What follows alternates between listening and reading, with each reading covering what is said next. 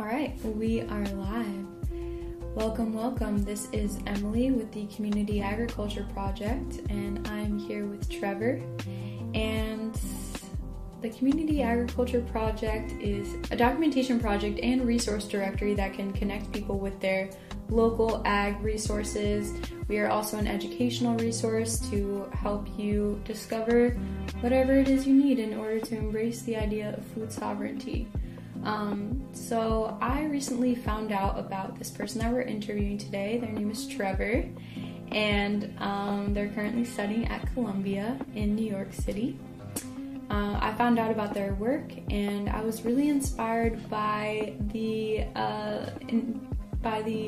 environmental data collection that they are doing, and we're going to hear all about it today and how in some ways it ties into community advocacy and how it ties into agriculture and just more about environmental testing, because based on everything that continues to go on in our changing environment, this is one thing that I personally think we should really buckle down on. So, hey Trevor, what's up? Introduce yourself for everybody, please.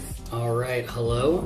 I am Trevor Durning. I'm an undergraduate environmental chemistry and sustainable development student at Columbia University, and I'm currently researching atmospheric chemistry in peri-urban agricultural zones. So what that means is I study the atmosphere where farmland meets city sprawl landscapes. And that's where I'm at right now. That's so incredible. It's pretty fun. It's like so specific. I love it. Gotta find your piece of research. Gotta find your corner somewhere. Yeah, your niche. And based on what you've described to me so far, I don't know if you want to tell everybody what your other connections are aside from like what you were saying, how your dad's a politician, and just like what is the community landscape that you work in? Like that's something I really like to highlight on this podcast is Community Agriculture Project. How does agriculture affect the community and vice versa? In this case, how are you connected to your community, and how does your community influence what you do and the research that you do? All right, so the way that I got into this was really from my family. Where my family's house is located, I back up to a farm, and the crops are corn and soybean mainly, maybe a couple other legumes, but that's what they're growing. And those crops have a lot of input, and there's a lot of processes that need to happen to the land in order for those crops to grow, and then even more to get it to market, but that's a little bit outside the scope here. So really what was happening is I'm studying at Columbia, and I was originally studying sustainable development. The elevator pitch for that is people, planet, profit. You just try to make a three-legged stool nice to sit on, all right? And I began doing research on farms, just pertaining to sustainability, what kind of crops they're having, the size of the farm, if they're doing land sparing versus land sharing methods, how they're fighting eutrophication of the water downstream, leaching of nitrogen and phosphorus, and there's all sorts of stuff. You could go into so many things. Well, my mom calls me one day and she's like, I can't even breathe. I'm like, what do you mean you can't breathe? Well, it's dusty outside. Oh, it's dusty outside, huh? So I go down, and sure enough, there's like a coating of dust on the cars, and you can't go outside. And I started driving around and looking, and everybody was tilling the land at the same time. Mm-hmm. So I just decided to start studying that, and I put up one of these purple air monitors that we're going to talk about in a little bit. But also, as far as to talk to your point about the community advocacy, my father was a politician on the planning board growing up for a town nearby to where I live. And they were attempting to build high-density residential on top of the local watershed, where the town drew about 90% of its water from. And my father, good on him, fought it and won and got a Sierra Award for it. So I've seen it done before, and now I see this issue that's happening, and I've been studying it using these monitors that we're going to talk about, and you just need to have some sort of voice, and I don't know how far you want me to go into that. I mean, it's fantastic. You can keep going for a little bit. So, in the past, when you look at a time where like a movement happened and something was accomplished, okay, the main thing that happened was there was someone that really understood the issue, that allowed the community to become knowledgeable on the topic.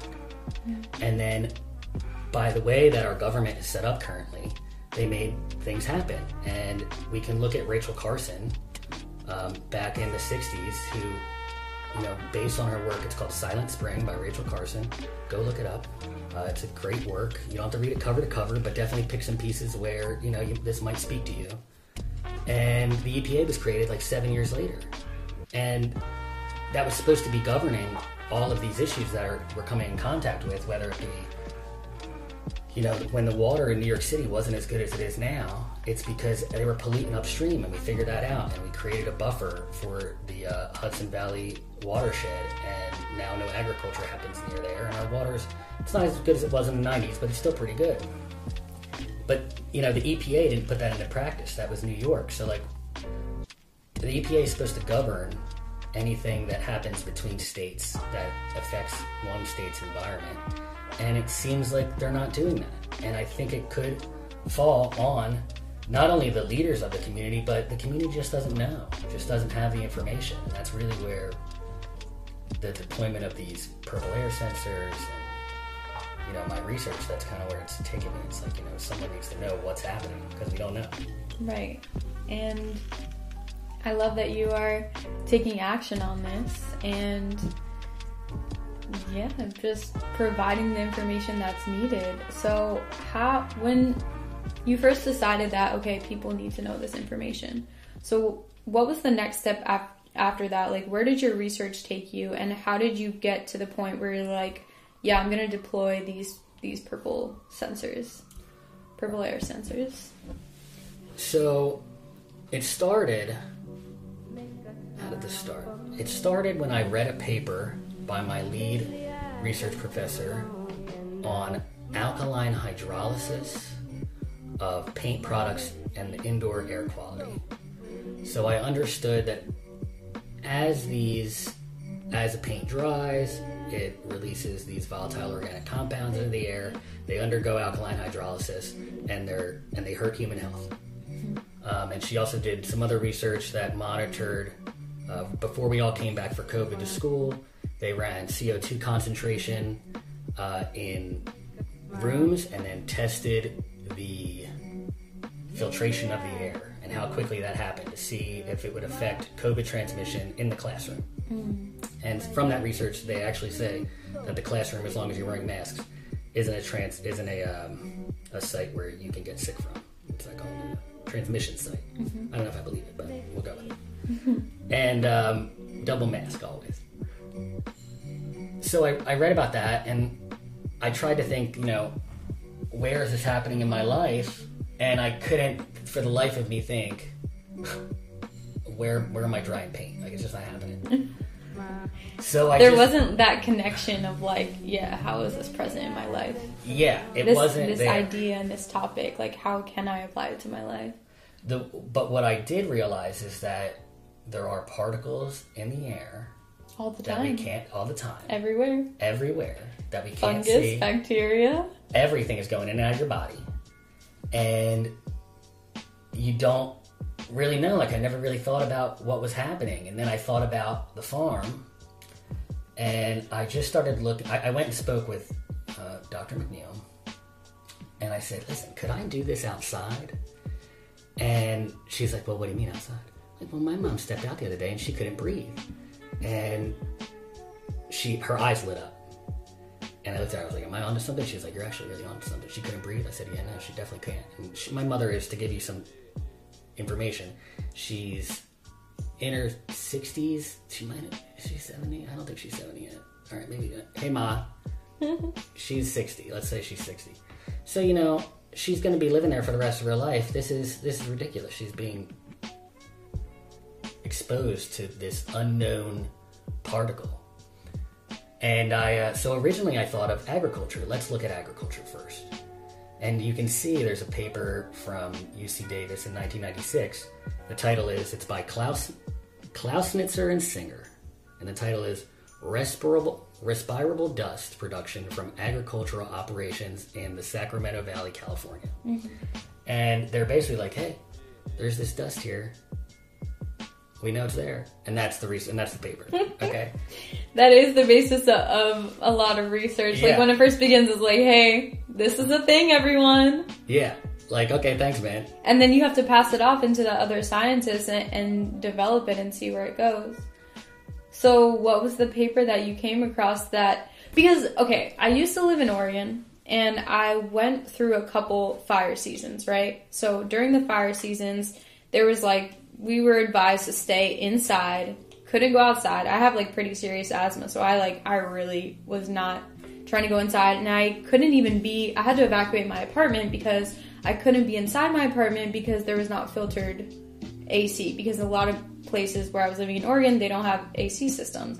So I had to go somewhere with good filters, and I was all the time checking the air quality. So I guess what I'm thinking about in terms of like the purple air sensors is like, what's the connection between the purple air sensor setup and what we usually can look up on Google and be like, okay, this is the air quality near me right now? And also, what was that step of you being like, okay, can I do this outside? All right, purple air. That's the way. As compared to just like, yeah, to what level can we trust the things that we see on the internet that are being reported? Kind of a lot of questions at once, but they kind of tie together. I got you. Okay, so I'm going to start with the paper where I realized that outdoors needs to be monitored. Was a paper from January of this year, and it's called New Particle Formation at a Peri-Urban Agricultural Site. And they monitored new particle formation, which is, there's so much stuff in the air that it's clumping together, and it's undergoing some sort of reaction. Maybe both reaction and transformation. Well, yeah, it could react. If it reacts to light and it's photovoltaic, then it'll undergo one reaction. If the water in the air is more acidic than it normally is, it could undergo a different reaction. And that's probably true. And it's absolutely probably true, especially if you live near a road. Yeah. So that gets us to trusting the things that you find on the internet. As far as looking up your air quality index isn't accurate because you need a higher resolution data set. Mm-hmm. These emissions are happening at the local level. Even if your neighbor is burning a pile of yard waste, that's releasing particulate matter in the air. And if it's coming in contact with an anthropogenic volatile organic compound that's being burned from a plant, say 15 miles away, if that's a particle loading event, something could be happening there. If there's an oxygen attached to a nitrogen, there could be some sort of hydrogen bonding happening in the air. And that hydrogen bonding is, the strongest bond that you can make in chemistry, right? So it's definitely important to have a better data set at the local level, rather than wherever you're getting from Google. If you live, say, outside of Wilmington, there's only, I can count, maybe. So Wilmington, just to be clear for the listeners, Wilmington is the area or the roundabout area of where your parents' house is. So my parents' house is south of Philadelphia and northeast of Wilmington. It's not far. It's one bridge away, and very close to Wilmington, Delaware. So if you were in that area and you looked up like, what's my air quality, it would show you the Wilmington area.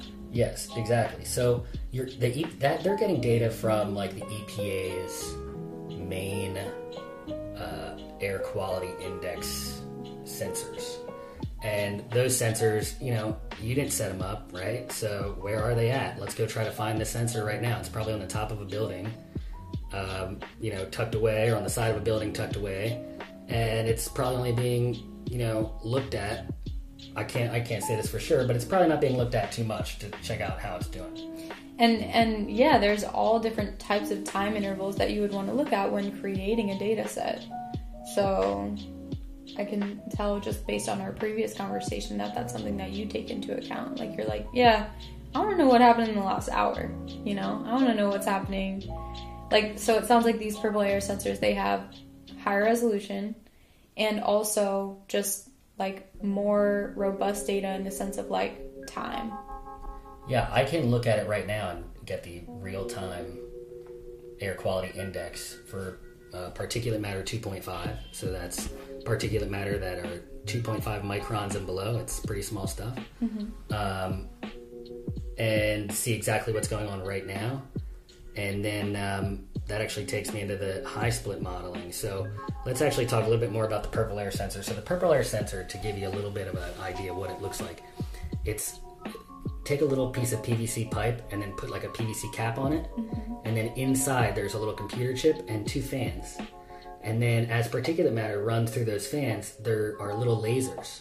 And the lasers shoot through and it just monitors how many times the reflection comes back, and that's the particulate matter concentration. Right. So I just put one of those up and it tells me when an event happens. And so 2 questions. Where did you get it from and how much did it cost? It didn't cost me anything. Thank you, Columbia. Oh, okay. But it is $250. Okay. And you can get it from their website. I'm pretty sure it's just purpleair.com. Checking. Yeah, so it's just at purpleair.com, and then I use the Flex Air Quality Monitor, $279, and you can get indoor ones as well if you're interested in that. But yeah, so it gives me real-time data, and I can just look, see what's happening, and then I run a model to find where that concentration of particulate matter more than likely came from. I can't say exactly I did because I'm running it through this model, but there's a very high chance. And on what software do you run your models? So the models get ran on a high split modeling system. So this high split was created by NOAA, the National Oceanic and Atmospheric Administration, their Air Resources Lab. And high split is the computer program that you download and you have to do a little bit of work. So that's where I think I probably need to take it on myself to make it easier to install on your computer, because it took me like half a day to figure it out. I tried to do it on the Mac, no shot. Got my Windows computer out, did it on the Windows computer. So there's definitely a little bit of a disconnect technologically speaking. And also it sounds like quite an accessibility issue, because I'm thinking like, all right, $280-ish for a community to get one sensor. Yeah. So I'm thinking about community resources. Like where my mind is going right now is like, how can we set up a budget to propose to the city or the area so that every community can set up a network and the people in the community don't have to pay for this shit out of pocket. Yeah. Because, okay, we got Columbia funding this research and funding you to figure this out. Bless up. And so how do we put the pieces together for people to have this? But anyway, I'll let you continue on just like what you figured out setting up the software, because that is really important. Like I hear about and see amazing, interfaces all the time with different apps and et cetera, but then of course I'm always a very curious person. I'm science minded and I'm with the technology, so I go to set it up and I'm like, sheesh, this is taking me a lot longer than expected. And like, if somebody else were to do this, like how would I create a guide to help somebody else do this? Like it's quite a bit of work. So, and this is why people don't do it. Because A, lack of resources, B, lack of instruction, and that's why I'm like, having, like, this is brilliant. Like, it's really important what you're doing, because this is how we can actually try to help people have more agency in terms of, you know, environmental testing. But continue. Yeah, my parents can't figure out how to do this. I'll tell you right now, they're not going to be able to do it. So, to let you know how in-depth this program is, it's called HySplit, okay? HySplit. And that stands for Hybrid Single Particle Lagrangian Integrated Trajectory, all right? And I'm familiar with Lagrangian because of my math background, but, like, most people would hear that and be like, Yeah, it's a bunch of math. It's what they do is they're taking each grid on a map, and as they take in whatever the file is that's proprietary to this program, all of the different values of pressure and wind and temperature and humidity and what type of particle you think it is, deposition rate, and then they can spit back out an image model. That way you can understand and disseminate information easier. To let you know how difficult it is, they have a 5-day, what would you call it, workshop that they had in 2022, which is great to have a workshop, but it was 5 days, 5 to 6 hours a day on this application. And I mean, the piece that I used for today was all in the second day after installation. But there's a lot that you can do with it. There's a ton. You can do vertical mixing and the different properties that happen there, isocentric or isobaric and all this different stuff. And it's really a lot of information. So being able to make it easier to access is definitely something that I probably will have to take on myself, just because I need to replicate this data over a larger area. Mm-hmm. I have one sensor that backs up to a farm in New Jersey. You only have one sensor? I have one right now. Okay. I have another one I need to deploy, but I'm waiting to deploy it based on these models that I just got today. Mm-hmm. So I need to understand if I put it on the other side of this concentration area, what's the model going to look like over there? And then if you can literally show the trajectory, that's great. But if I had 20 of these sensors, I could monitor with high resolution across a grid what's happening in between each sensor. Right. And so what is, or is this something that you're figuring out, or is this something that's in the specs of the sensor itself? Like, what is the radius of the sensor? It's where you put it.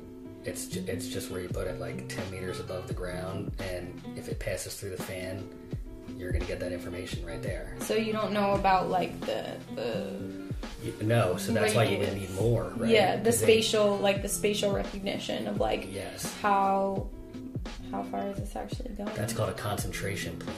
Mm-hmm. And so I'm running models on that now, and then you have to look at concentration clusters as well to see what the chances were that this particle came on what pathway.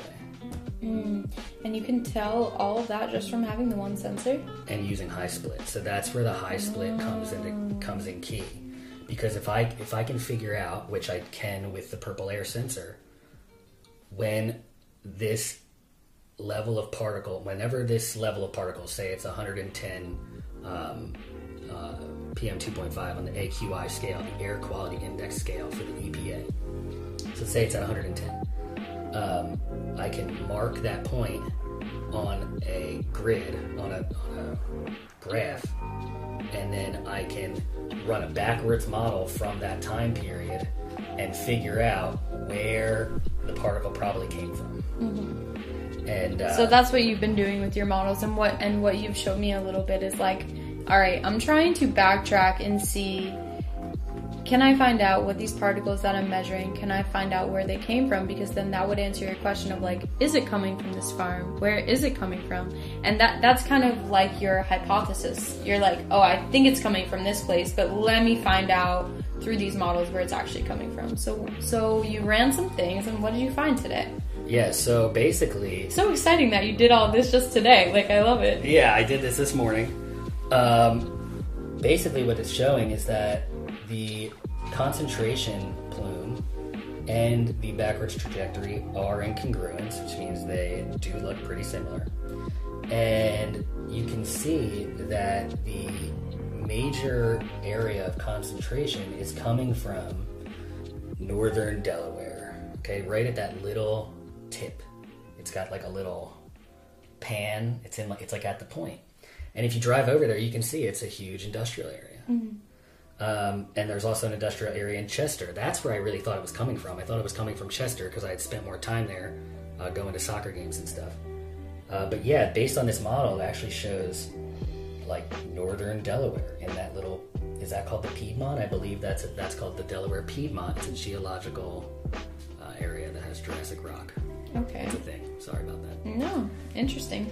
Yeah, just to let you know, done a little bit of that, and then I ran some trajectories at different heights, and you can see. So, and why do we want to look at different heights? So the reason you look at different heights is because there's a mixing boundary layer, and what happens at this, thanks to wind shear, which is wind that goes on the horizontal plane. Exactly, and so. Yes, well, let's leave it at that. I'm not going to talk about tornadoes right now, but we'll leave the tornadoes. Out of it. So there's that mixing boundary layer, and above the boundary layer is fast-moving air that isn't going to mix very well because the wind shear is high. Below that boundary layer is where all this particulate matter is getting mixed, and it's the air you and I breathe. Okay, and what's happening is as particulate matter gets released into this mixing boundary layer. You try to trace it based on like the wind and how it mixes, and the temperature and the humidity and all sorts of different inputs. There's a bunch of math on it. That's that Lagrangian trajectories. That math magic that happens based on these inputs, which are just our environmental conditions at any given time, which change every hour, day and night, with the seasons, with the weather. Everything. It's all happening. It's all happening all the time. And so you basically just try to run it. I try to run my model at the top, like just below the top of that boundary layer, in the middle of the boundary layer, and closer to the ground where my sensor is. And you want to get, and did you choose 3 just to create like a robust data set? Like, would those be considered replicates? No, they're not replicates. They're not replicates.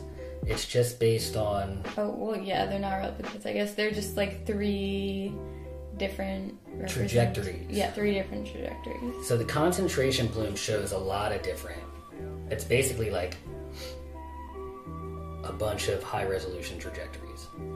Then my trajectories that I run are just like, this is probably where a particle that, if it was at this height, at this area in the world... this is where it probably came from. So you can see, like, I have 3 lines they're backtracked. So I have where the particulate matter is and where my monitor is, and then where it might have come from. And you can see how they all kind of go over that Delaware area pretty close. But they came from 3 different areas in, like, one's in New York, one's in Pennsylvania, and then the other one's in, like, South Pennsylvania, in the middle. So that's just based on where it would be height-wise in the atmosphere at my location. That's so interesting. So that the red one is actually the lowest one to the ground, where the sensor is. And as you look through this chart here, there's a big dip from the boundary layer, the top of it, all the way to the ground, like pretty quick right there. And that would be the particulate mass that's probably closest to the one that I found, because it's closest to the ground at the end, and you notice it's like the furthest south one. So that's pretty interesting. So what does this mean? We'll have to show the listeners like a photo of this or something, or just like everything that we're talking about and all these resources like will be linked in some way for the episode. But just what do you make of all this? Like, yeah. So what I make of all this is there's 2 things that we talked about today. One was agriculture, okay, and its inputs to the environment, and its release of particulate matter. We kind of talked about it a little bit, Should I go into that really quick? I think we should dive into it more because there's so many different types of particulate matter that could be associated with agriculture. We definitely could think about like quote unquote dust and soil and like dirt. And I have that in quotes because that's just a whole other thing. And there's also chemicals, like chemicals that could be being applied to the land, and breathing that in is just could have a whole different effect. So yeah, go for it. So what we just went over was anthropogenic inputs to the environment, basically from industry, all right? And that's getting blown over my parents' property. I learned that, and I originally was going out to research the particulate matter from agriculture, but I came across this information. So now as we pivot towards agriculture, you have to understand that in Europe, they did a research, and like 70% of particulate matter that's found in Europe was released from agricultural landscapes. And this means, to go further into it, particulate matter 2.5, like we talked about before, so particulate matter 2.5 microns and below. And that's the smallest category, right? That is the smallest category. They have a PM 1.0, but I don't know if I would trust any of that data. Right. And PM 10, don't trust the PM 10 data. So here's a warning. Don't trust the PM 10 data. No one knows what they're really talking about. Okay, interesting. And I got papers to back it up. I'll find it. Okay, good. And there's actually, it's funny, there's a paper and it was like PM 10 and it just had a big red X over it. Like, nope, you can't use it for that. Yeah. So when you think about PM 2.5 emission from agriculture, there are a few different things that we could be talking about. One could be when you till the land. So as you run a plow on the land and you're basically aerating the land and getting it ready for its next crops, you're seeing if there's rocks in the land, right? Because then you gotta like de-rock it. There's like a whole thing.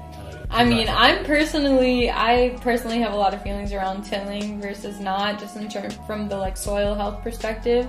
But all of that aside, there are definitely people that are still tilling the land for one reason or another. Oh, 100,000%. That are not tapped into the soil health discussions. That's true. Anyway, just want to add that in. No, absolutely. That's there is research that looked at till versus no-till, and no-till absolutely releases less particulate matter into the air.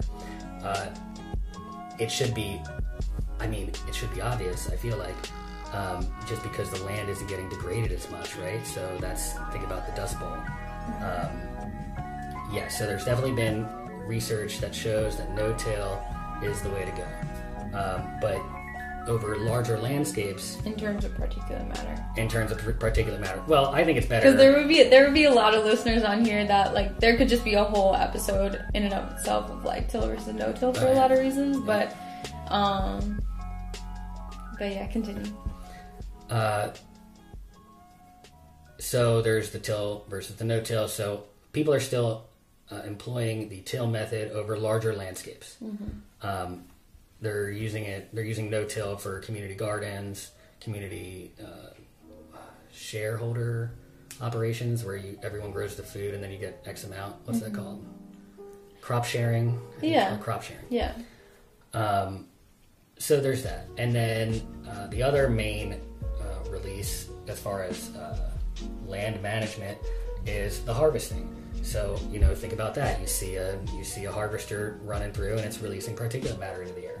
I've looked at emissions maps for different parts of the year in terms of like harvesting in the different seasons and how that releases emissions in terms of like CO2 and nitrous oxide and methane. And yeah, like the global maps for that are totally wild. Like you can tell when people are tilling, you can tell when people are harvesting. So, but in terms of like particulate matter, I imagine that they have similar patterns to the emissions maps, but that's something I don't really know much about. Yeah, definitely. I just want to speak to that quickly.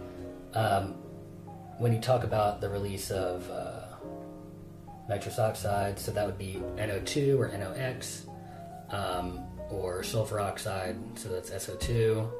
Would those be considered particulates? So, yeah. Yeah. But like PM 2.5 and below. Yeah, I mean, if they're small enough, I guess. Yeah, because everything's at the nanometer level, so it's gotta be. Yeah. And they also acidify the air. So that's like another thing. So if there's particulate matter, if there's this organic matter in the air, they call them volatile organic compounds or biologic volatile organic compounds, so BVOC or VOC.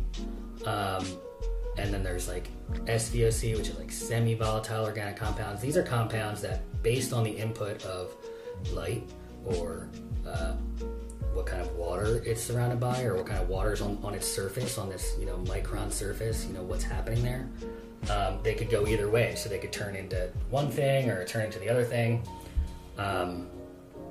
What was the question? What did we ask? Well, we were going into talking about chemicals from agriculture. Yeah, so as far as particulate matter with these dust, with like, if you think about it, the respirable dust that I read about in the 70s or the 60s, that they've noticed, so they put a camera out on two sides of the farm, a LiDAR, which is like, what does that stand for? Light emitting LiDAR, look it up. And they shoot these lasers out, and then they get a picture of the plume of smoke. And they saw that the top of it was like 80 meters in the air. Okay. So what was the biggest height that you looked at in your model? The highest level for what I believe is the top of the mixing boundary layer is 1,500. Compared to 80. Compared to 80. But where I ran my model simulation was at 10 was the lowest. So you ran it where from my 10 sensor to 1,500? So I ran 10. I ran 10, 300, and 700 at where my monitor is. Mm-hmm. And then when it did its projections, the top one, or the bottom one, and the top one went to the top of the boundary layer and just kind of floated around. And the top of the boundary layer you were saying is 1,500? 1,500, 1,600. Okay. So you can see how something could be happening where this anthropogenic volatile organic compound that's being released from Wilmington, Delaware, and as it travels over my family's house, if you're tilling at the same time or harvesting, or as we talked about with the input of chemicals, pesticides, fertilizers, anything that you spray, all right? That's like all being mixed up in the air around you. All of it. Anytime that there's machinery, anytime that there's work being done. The pumps for the water, the pumps for the irrigation run on diesel.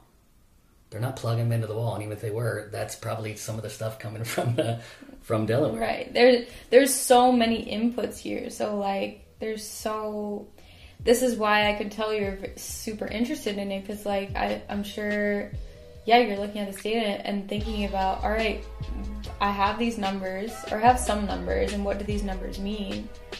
And now you're in the place of like decoding what your numbers mean.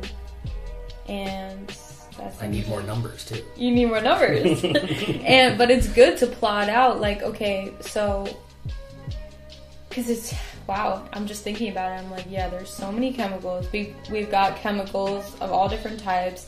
We've got quote-unquote emissions, CO2, nitrous oxide, and methane. And we've got these other dusts and etc. and things that I haven't even named. And they're all mixing in the atmosphere according to different conditions.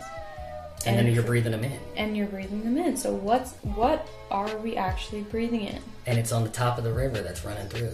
Right? It's depositing as well onto everything. So it's also on the food. Like it's everywhere. It's everywhere. So installing these purple air sensors is incredible, because we're starting to be able to have a little bit more agency behind just like what's going on in our environment, and being able to know that. Know is a strong word. Being able to have insight on that. And so then you kind of ask like, well, what do you do now? Right. So I have this information from my purple air quality monitor. I've ran these high split models that show me where the concentration of particulate matter is coming in. I have research that shows that there's input to the atmosphere from agriculture of particulate matter. As I said, Europe was like 16-17% of total particulate matter. And I'm kind of starting to get a picture. So the next thing to do is I'm going to be getting another type of sensor, and I'm going to trap all the particles on this, like, think of it like a carbon filter, like glass, right? Like a HEPA glass filter. And then I'm going to run spectroscopy on the particles to figure out their composition. And then hopefully that helps you even solidify all the models and everything that you're doing. And so just for the listeners, a little bit more about like what spectroscopy can tell you is like, all right, the purple air sensors will tell you more of like the concentration of what's in the air. It'll tell you the concentration and when it shows up. But the spectroscopy can give insight into like, who are we dealing with here? And by who, I mean like, what is the identity of these particles? And how are they structured? Right.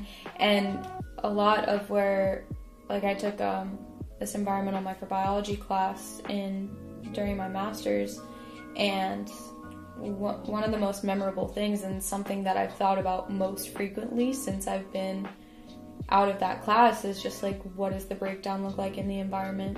Because breakdown of some things are easier to think about than others. But yeah, what's the pathway of this? That's what they call it in environmental microbiology. Like, what's the pathway, and what are the steps to get it to being broken down? Who are the allies that help us break things down in the environment? And when I say who are the allies, I'm talking about like fungus, bacteria, different microorganisms that can aid in this. Just because I think about like holistic environmental care like that, as compared to, there's of course like other solutions that we can come in with in terms of remediation, but that's even kind of a little bit of a different topic. I guess that would be where the biochar stuff comes in, of just like, all right, using carbon in this charcoal form to immobilize things. That's one aspect of it. But anyway, yeah, so spectroscopy can be really informative of like how to take action and what to do next. Yep. Yeah, exactly. Just to figure out, and it really, when you try to have any sort of movement happen, because we're going to have to work with the government, that's kind of where we are. You need to have as much proof as possible. What's happening is happening. That way, you got to make it hard for them to say no, right? So by running spectroscopy on the particles, you can, say, hey, this usually comes from X kind of release. I see this is happening here. I ran all these models. I mean, everything's pointing towards I'm right. And then, I guess I got to rub elbows or something. I don't know how that part works. That's my father comes in, I guess. Right. Yeah. I mean, networking and just like numbers in the community, and like it really does start with, it seems to start with the questions, and then the data, and then the spreading that knowledge and creating a network and creating a foundation, so that people can believe in the work and want to push for more. I mean, like there's so much environmental racism out there. I was just actually reading an article this morning which is talking about the presence of Amazon in Red Hook, and just like how it's increased not only the noise pollution but just in general the environmental pollution. And the community in Red Hook is like starting to speak out about it. Like there's articles in the news that are talking about what the community is dealing with. And I actually found out about this from Red Hook Farms. Shout out to Red Hook Farms, who is sharing it, just because, yeah, people are on the ground and are going to come together to speak on what they're dealing with. So just back to like the environmental racism, like there are so many marginalized groups across the country that are dealing with these conditions that are placed upon them by people with power and people with money and people that don't seem to give a fuck. So yeah, again, like this is why I think that your work is really incredible, just because it's something that lays out a plan for people to collect data on their environment and form something to say about it. Like the more that you do your work and the more that you do your work focused in this one place in South Jersey, yep, then you can lay this out. Somebody else can do this in their area and hopefully find the connection to contact their city, their government, and say, no, I'm not having these health hazards around me. I'm not having these threats to my environment, my clean air, my clean water, my clean soil. No. And to let you know, like so that high split modeling system that I talked about, what they actually use this for is whenever there's like a toxic release event. All right, that's what they were talking Thinking about Ohio. Yes, so that they use this on Ohio to figure out where the particulate matter will travel to. The high split model. The high split modeling system. And the purple air sensors, or not necessarily? Not necessarily, but if they're there, you're getting data. Mm-hmm. So we can use this to monitor your backyard, your friend's backyard, the downtown area. You'll see that the downtown area during 5 p.m., you'll see that there's more particulate matter in the air. That's just, creating knowledge, which is giving you agency to, hey, maybe we need a new route for this, or hey, maybe we shouldn't have all these, like, this is a really busy street, why are we all eating outside right now? Right. Just, things like that. Anything. You can apply this to anything. If you find yourself struggling to breathe, quite literally, especially if you're part of one of these marginalized communities, it's no surprise that the people in power have the cheapest land near, like, the worst quality air, all right? It doesn't surprise me. This farmland where my family lives, it's nothing special out there. Like, it's just a bunch of working class families, right? My stepfather has all sorts of health issues, and he's had the house since like the 70s. Mm-hmm. So what if this is something that caused that? Mm-hmm. All right, just having terrible air all the time, being outside, just things to think about. So you have a chance to. You can contact me. If you have a Windows computer, I can help you install the high split, and I'll show you what to do, at least at the base level. I'm still getting into, there's a lot you can do. But just, try to figure out, like, if you get a Purple Air monitor, or look on the Purple Air website, we'll have it linked. You can look at the other monitors, and if maybe your neighbor has one, all right? That's good enough data for you to do on your own house, if you'd like. And just try to figure out, what's going on. How does this all work? Where's the wind coming from? Where's it going? Right. And yeah, I'm definitely going to keep my eyes and ears out for potential community funding opportunities that could allow people that are interested to get something like this. And you can also contact your local newspaper. My local newspaper just did an article that says like only 17 of the counties in New Jersey are monitoring their air quality. That's wild. There's a lot more than 17 counties. There's a lot more than 17 counties in New Jersey. Yeah. I think that's less than half. Wow. So that should give you some agency right there. If you know somebody on the planning board, go talk to them. Right. Express your concerns.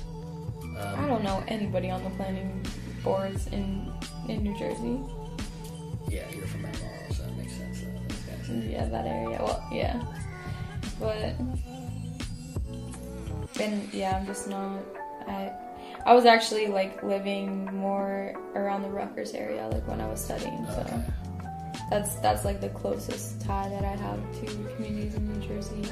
But yeah, I also want to talk about.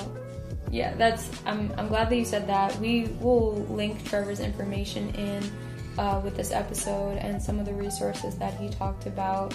And we'll definitely post follow-up information based on the things that we've mentioned.